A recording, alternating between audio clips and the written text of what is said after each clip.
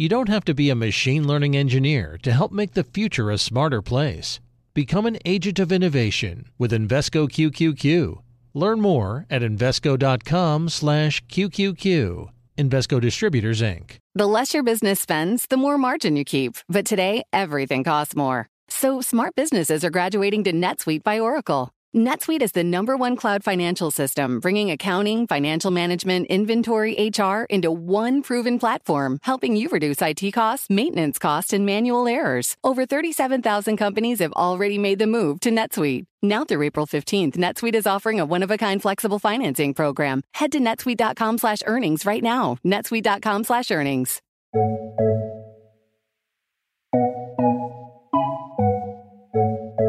Welcome to Trillions. I'm Joel Weber. And I'm Eric Balchunas.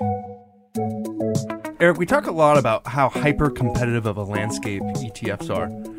You know, it's dominated by behemoths, and those are the issuers and some of the older ETFs who have been around a long time, collected a lot of assets.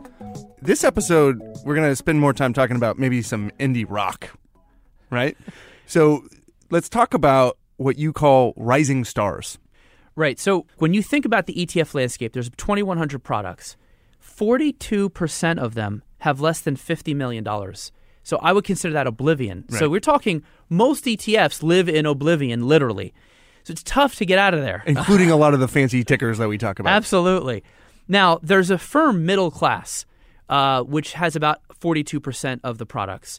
Although there's lower middle class and upper middle class, there's different degrees of it. There. So between 100 million and $1 billion, to me, is this sort of middle class. Uh-huh. And then beyond $1 billion is sort of you're home free, you're now rich, you're upper class. That's 17% of the product. Good suburbs. That's right. So 42% oblivion, 42% are middle class, 17% are upper class. Mm-hmm. So to go from oblivion to middle class is hard enough, but then to like go all the way into the upper class, it's like swimming upstream. You're a rising star. Yep. You know, I think this is actually happens to be a pretty decent week to bring in a little music metaphor because, you know, Spotify is in the background, having just had its sort of a non-IPO, right?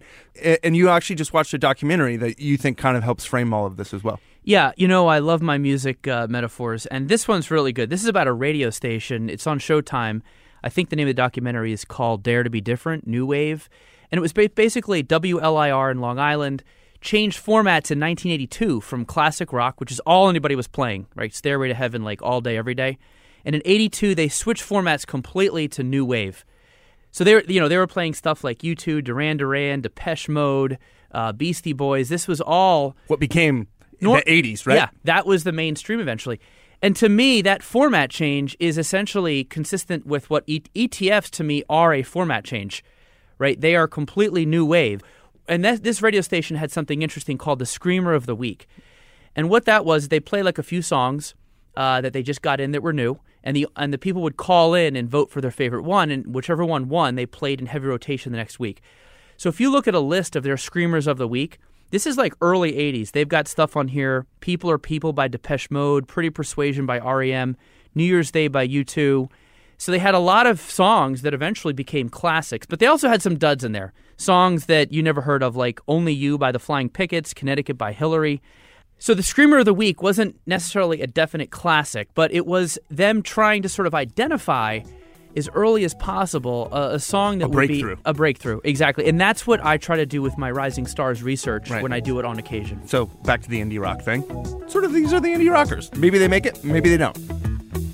This week on Trillions, the rising stars of the ETF world. We also have a guest, Carolina Wilson, who's a reporter with Bloomberg News. She also has a daily column called ETF Watch. So she's almost the perfect person to join us and talk about some of the ones to watch right now. Carolina, welcome to the show. You weren't born in the 80s. I was not. When were you born?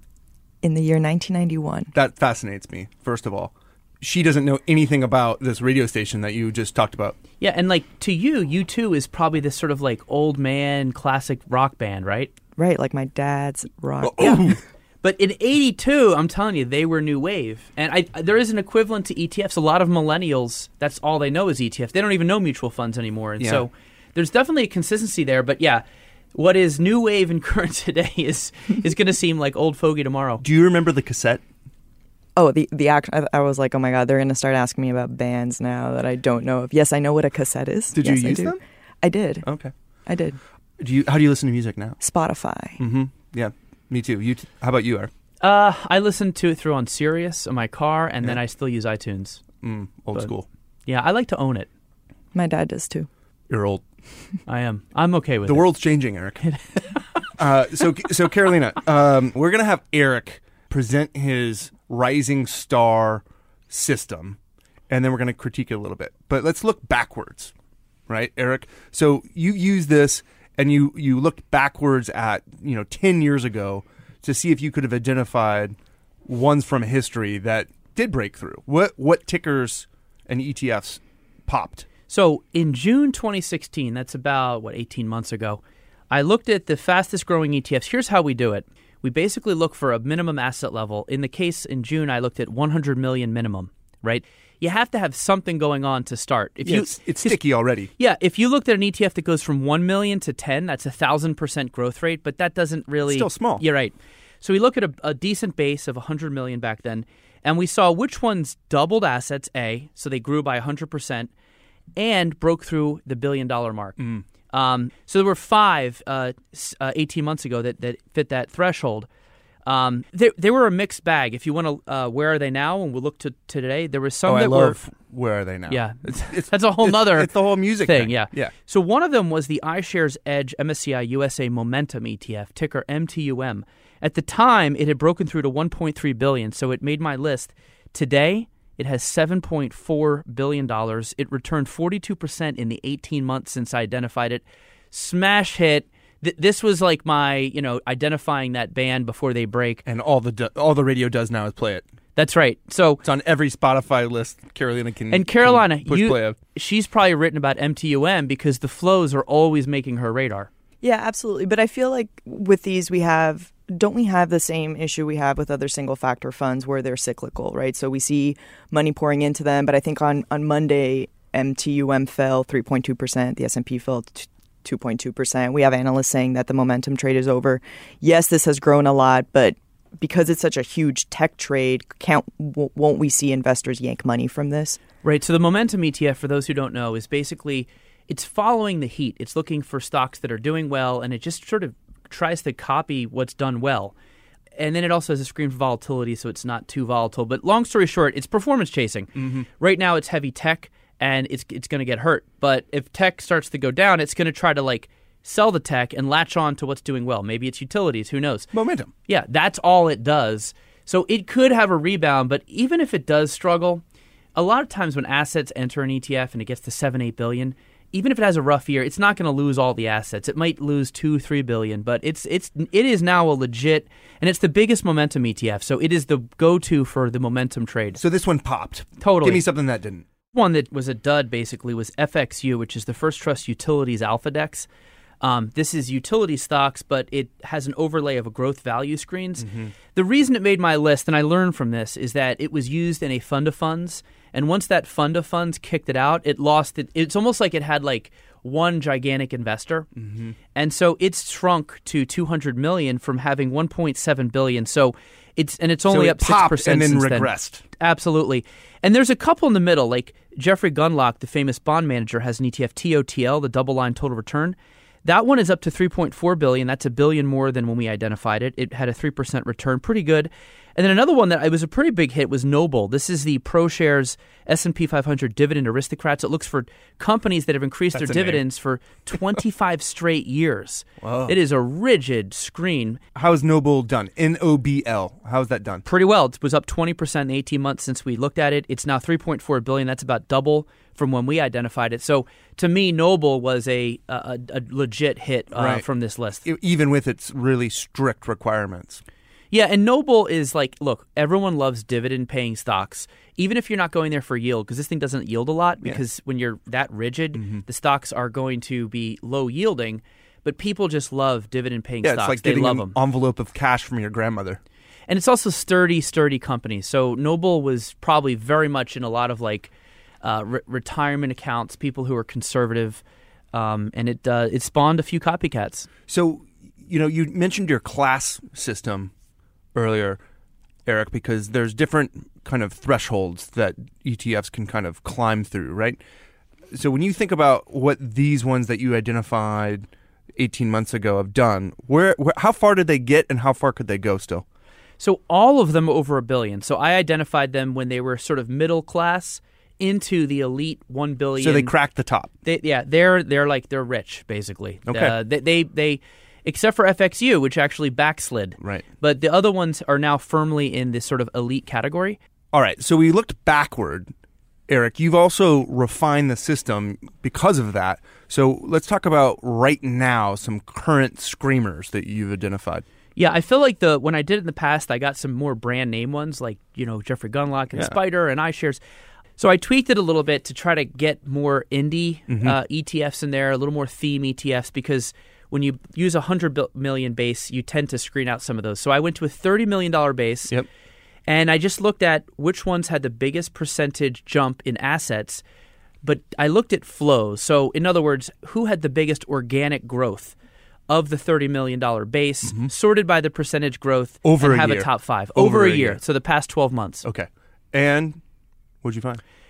So we'll start with the top. The one that just, to me, was on top by a mile was BOTS, the Global X Robotics and Artificial Intelligence ETF.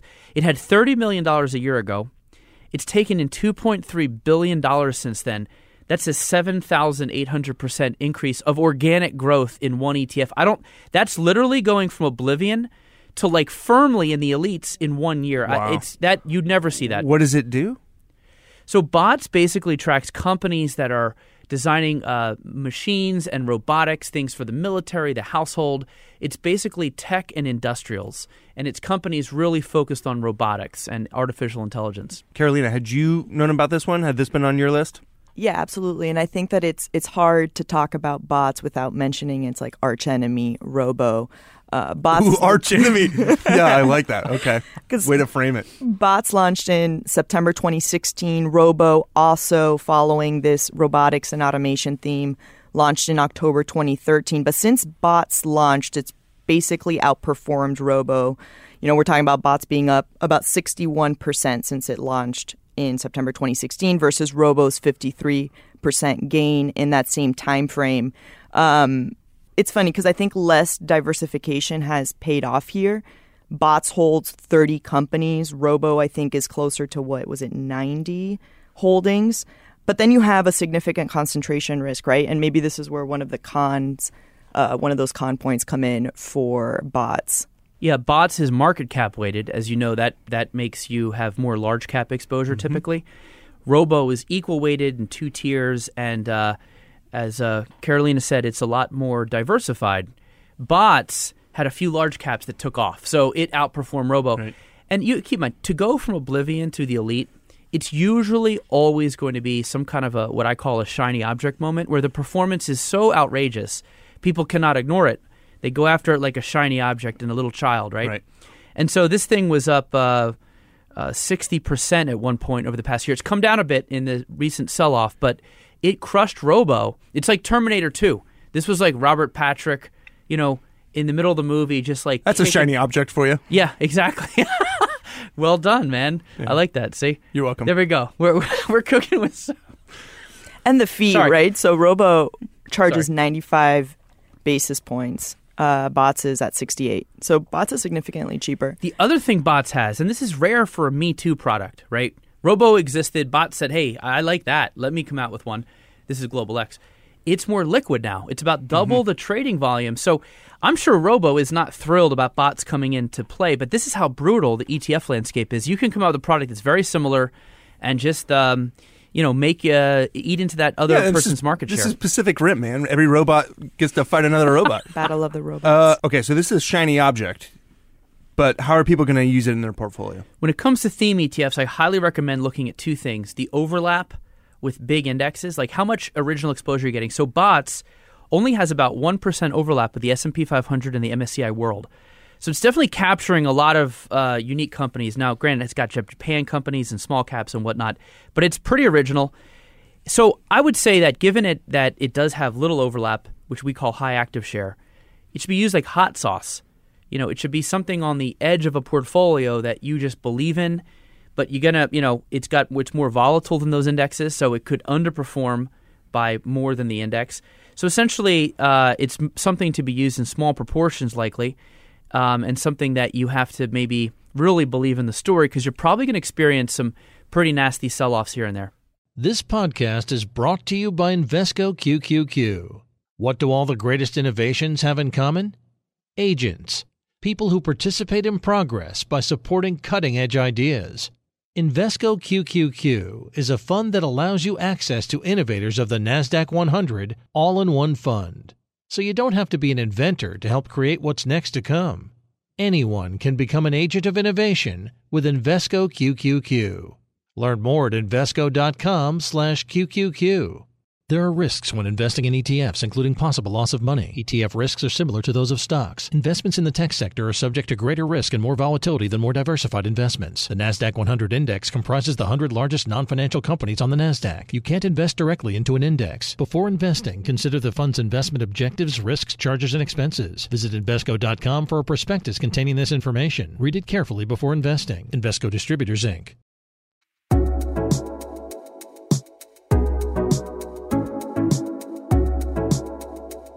Okay, next rising star.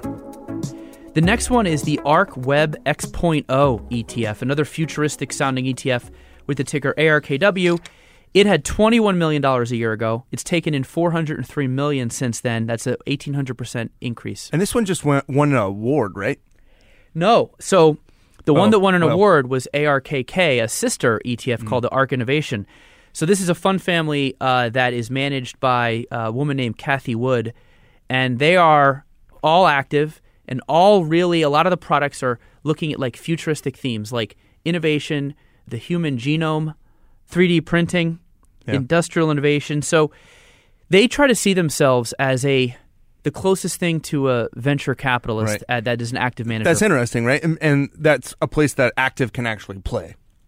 Right. So ARKW, this ETF is up 155% since launching.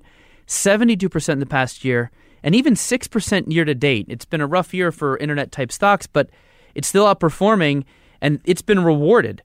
If you can not just beat the S&P by a couple percentage points, but if you can crush it into oblivion, stomp on it, and do a touchdown dance on its head, you will get assets. And that is the name of the game these days.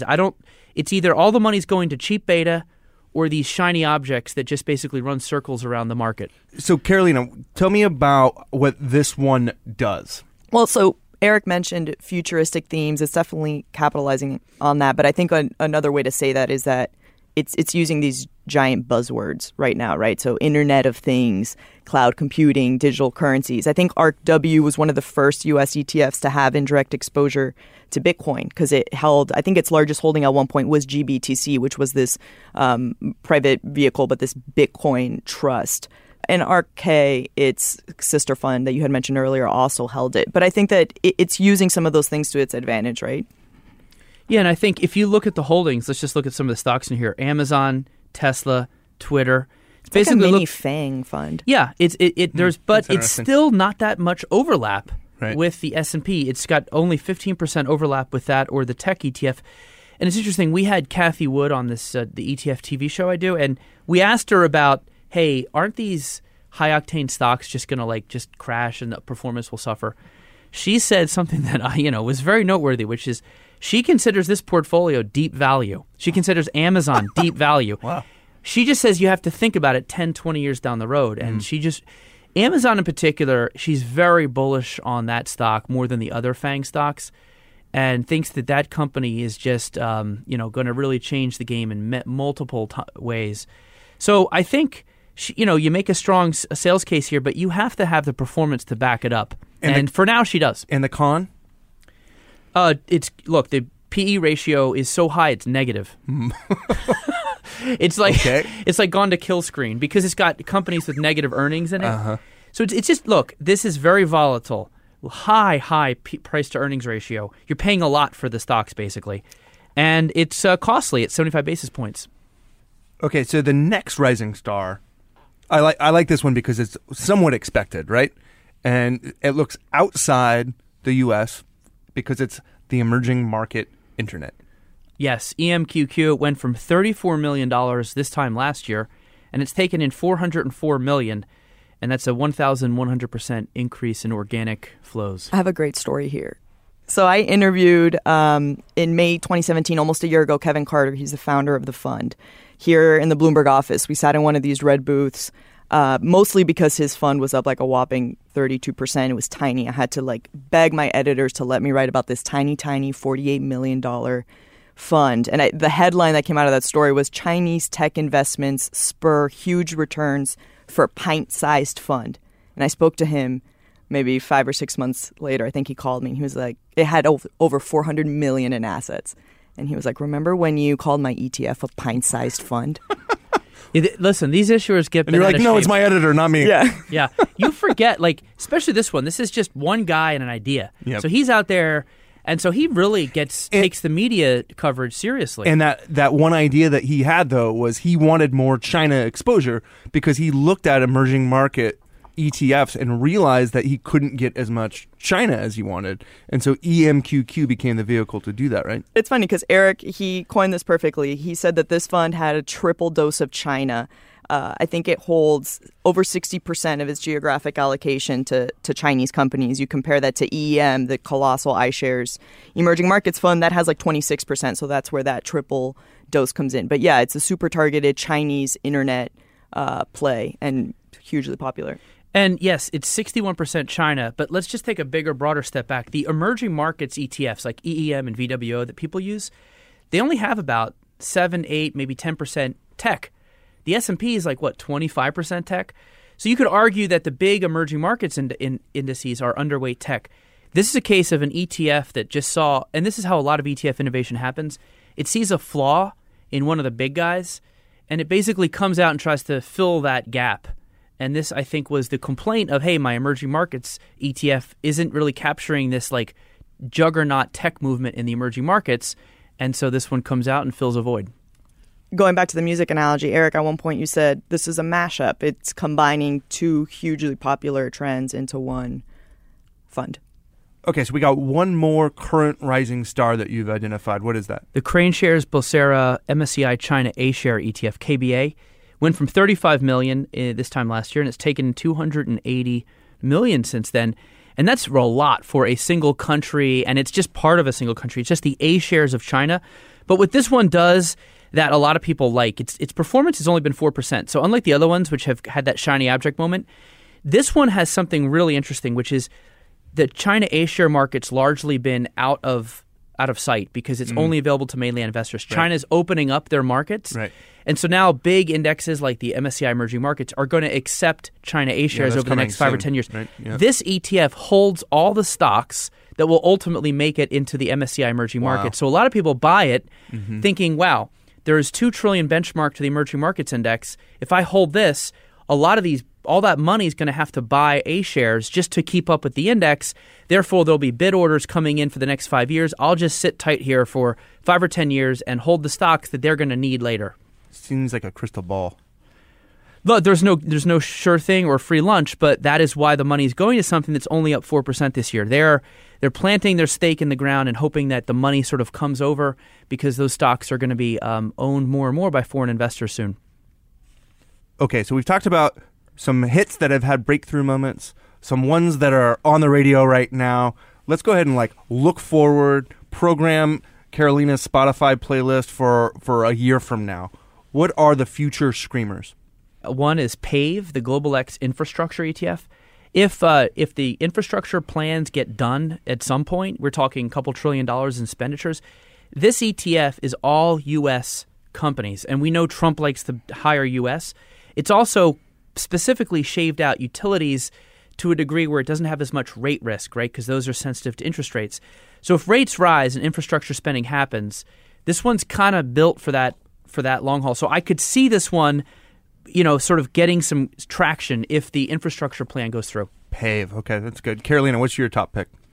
I like KWeb. I mean, this is actually another Crane Shares fund, so similar to the one that we had just talked about, but it's very similar in exposure to EMQQ, except that I think it's an even more pure play China internet fund. It has almost 97% of its exposure to China.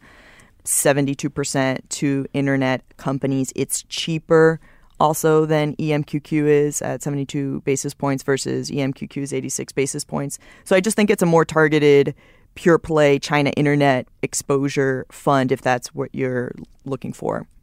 Laying down the tracks on the Spotify playlist. Pave, K-Web. Eric, what's track 3 on your future Screamer playlist? Okay, the Granite Shares has two commodity ETFs. BAR, which is just like GLD, it's gold, but it charges 20 basis points. So it's like it's basically they vanguarded the commodity space, and they came out with an ETF that's half the cost of GLD. And then the other one is also commodity, COMB, which is a sort of all commodities in one giant basket, and that only charges 25 basis points. Here's why I think these could hit. Commodities at some point are going to outperform the other asset classes. It could be this year. It's looking like it could be. And if and when that happens and the money, comes over and buys up commodities because stocks and bonds aren't doing well, these are going to be in good positions because they're cheap. Yes. So they came in last year when no one wanted commodities, and they vanguarded the category. Currently, they came in 2 to 3 times cheaper than anyone else. ETF Securities also has a couple cheap. But if and when there's this flood of money, I see the advisor crowd choosing the cheaper ones because they love nothing more than the cheapest product. So I look out for Granite Shares to maybe make some headway into the commodity category. Okay. Commodities on this playlist. Carolina, what's your next track? I like a fund, the ticker's JETS, U.S. Global JETS ETF. So it holds U.S. and international passenger airlines, aircraft manufacturers, airports, terminal services companies. It launched in April 2015, so a few years ago, and it just crossed the $100 million asset line there. And I think it's interesting because it is almost like this little smart beta play on a specific industry. It's outperformed the broader airline index by almost 8%. That's really boosted by the fund's holding of Boeing, which is interesting too this week in light of the China tariffs news. It's interesting, JETS. We talk about we had that ticker competition. JETS is a great ticker, right? Jets could have performed. But the ETF that preceded it, that lived and died and is currently in the graveyard, FAA, was the airline ETF. This is a rare case where an ETF comes out tracking airlines, it fails, but then someone else says, actually, we can make this work, and they launch one despite the failure of the first one. Well, Jets is a way better ticker than a government agency, too. Carolina, you got bounced in the first round for picking TAN in our Ticker Madness episode. Do you, in hindsight, wish you would have picked Jets? No. I stand by my TAN designation. All right. Eric, next track on your Rising Star playlist. MJX, the Alternative Harvest ETF, which Alternative Harvest is like code word for pot. It's kind of what it's like marijuana. Yeah, that's what you and your buddies called it in college when you were trying to, keep it on the down low. Okay. Anyway, MJX, the reason I think it's already got $400 million, but this is just a hot area that could just explode. This could create shiny object if and when it's get legalized. It's more of a slow burn. Well, now it is. Jeff Sessions is on this, but over time, if pot ultimately just gets legalized in all these places, especially recreationally, I mean, I don't really see how money doesn't come into this and it become a big deal. Right now, it's struggled with performance, but $400 million out of the gate isn't bad. It's going to track pot stocks, and this is where you want an ETF. And I've had people ask me for a pot ETF for a while because no one wants to pick a pot stock because it could go, right. The blow-up potential's high. So you have a diversified basket of pot stocks. They're all sort of young up-and-comers trying to make it in this new industry, and this one captures it, and I could see this being big in the future if and when pot does ultimately become legal. So maybe that's a long-term play. Yeah. Carolina, your last track. What do you put back when we made cassettes? We would try and end that cassette with a really great song. So I'm going to give you a ticker that I would have swapped my ticker madness out for. Good setup. All right. That's LIT, which is the Global X Lithium and Battery Technology ETF. It's a bit older. It launched in 2010, but it's nearing $1 billion in assets. And I don't know. I mean, like we see global lithium miners and battery producers, their stocks soaring. Obviously, there's rising demand for lithium because of electric vehicle makers like Tesla. I think it's going to continue to be a good go-to ETF. I mean, it has that kind of commodity angle. It has that futuristic Tesla electric vehicle angle. It's a good go-to. And it's very specific, right? Very specific. Okay, that's interesting. I would flip the cassette over to keep listening to her, I think. But we've come to the end. Eric, do you have a closing thought that you want to talk about with these rising stars? Yeah. Just because they've gotten assets in the past and we're trying to identify swells before they become waves, it doesn't necessarily – the performance is always a question mark, and we have to make that clear. And so I think typically the performance will get an investor's attention, but the question is, do you really like the story? And because that you're going to have to like the story because the performance is going to come and go. Mm-hmm. And so I think that's where ABOTS gets a lot of help, and lithium, is because people see the performance, but they're like, actually, no wonder it's outperforming. I've heard a lot about electric cars. I've heard about a lot of robots. They buy into the story, and that's key because you're going to have to hang in there because some of these themes are difficult to do. But ultimately, I think for investors out there, a lot of people now are changing their portfolios. As they kick out active mutual funds, they're going real cheap core with real boring, plain vanilla type ETFs or index funds in the core, keeping costs almost to nil. Mm-hmm. Then they're on the outside, they're playing with some hot sauce. And these are kind of, I think, some of the ones that you decorate the portfolio with in small portions. The new hot sauce. The new hot sauce. I don't like hot sauce. Well, but you drop it all the time. I do because that's I can only equate this to or putting garlic on a dish. It's like something to use in minor proportions to accent the dish. Yeah. Truffle. It's a good one. All right, Carolina, thank you so much for joining us. Eric Balchunas, thank you. Okay.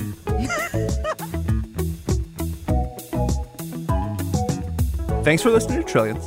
Until next time, you can find us on the Bloomberg Terminal, Bloomberg.com, Apple Podcasts, and a bunch of other places I haven't heard about yet. We'd love to hear from you. We're on Twitter. I'm at Joel Weber Show. He's at Eric Balchunas. And you can find Carolina Wilson at Caro E. Wilson. Trillions is produced by Magnus Hendrickson. Francesca Levy is the head of Bloomberg Podcasts. Bye. To address our new climate reality, the world needs radical solutions. Collaborate for a greener future at the Bloomberg Green Festival, a groundbreaking celebration of the thinkers, doers, and innovators leading the way. From design and culture to technology, science, and entertainment, hear from inspirational speakers and immerse yourself in climate solutions. July 10th through 13th in Seattle. Title sponsor, Amazon. Get 20% off using promo code RADIO20 at BloombergLive.com/Green Festival.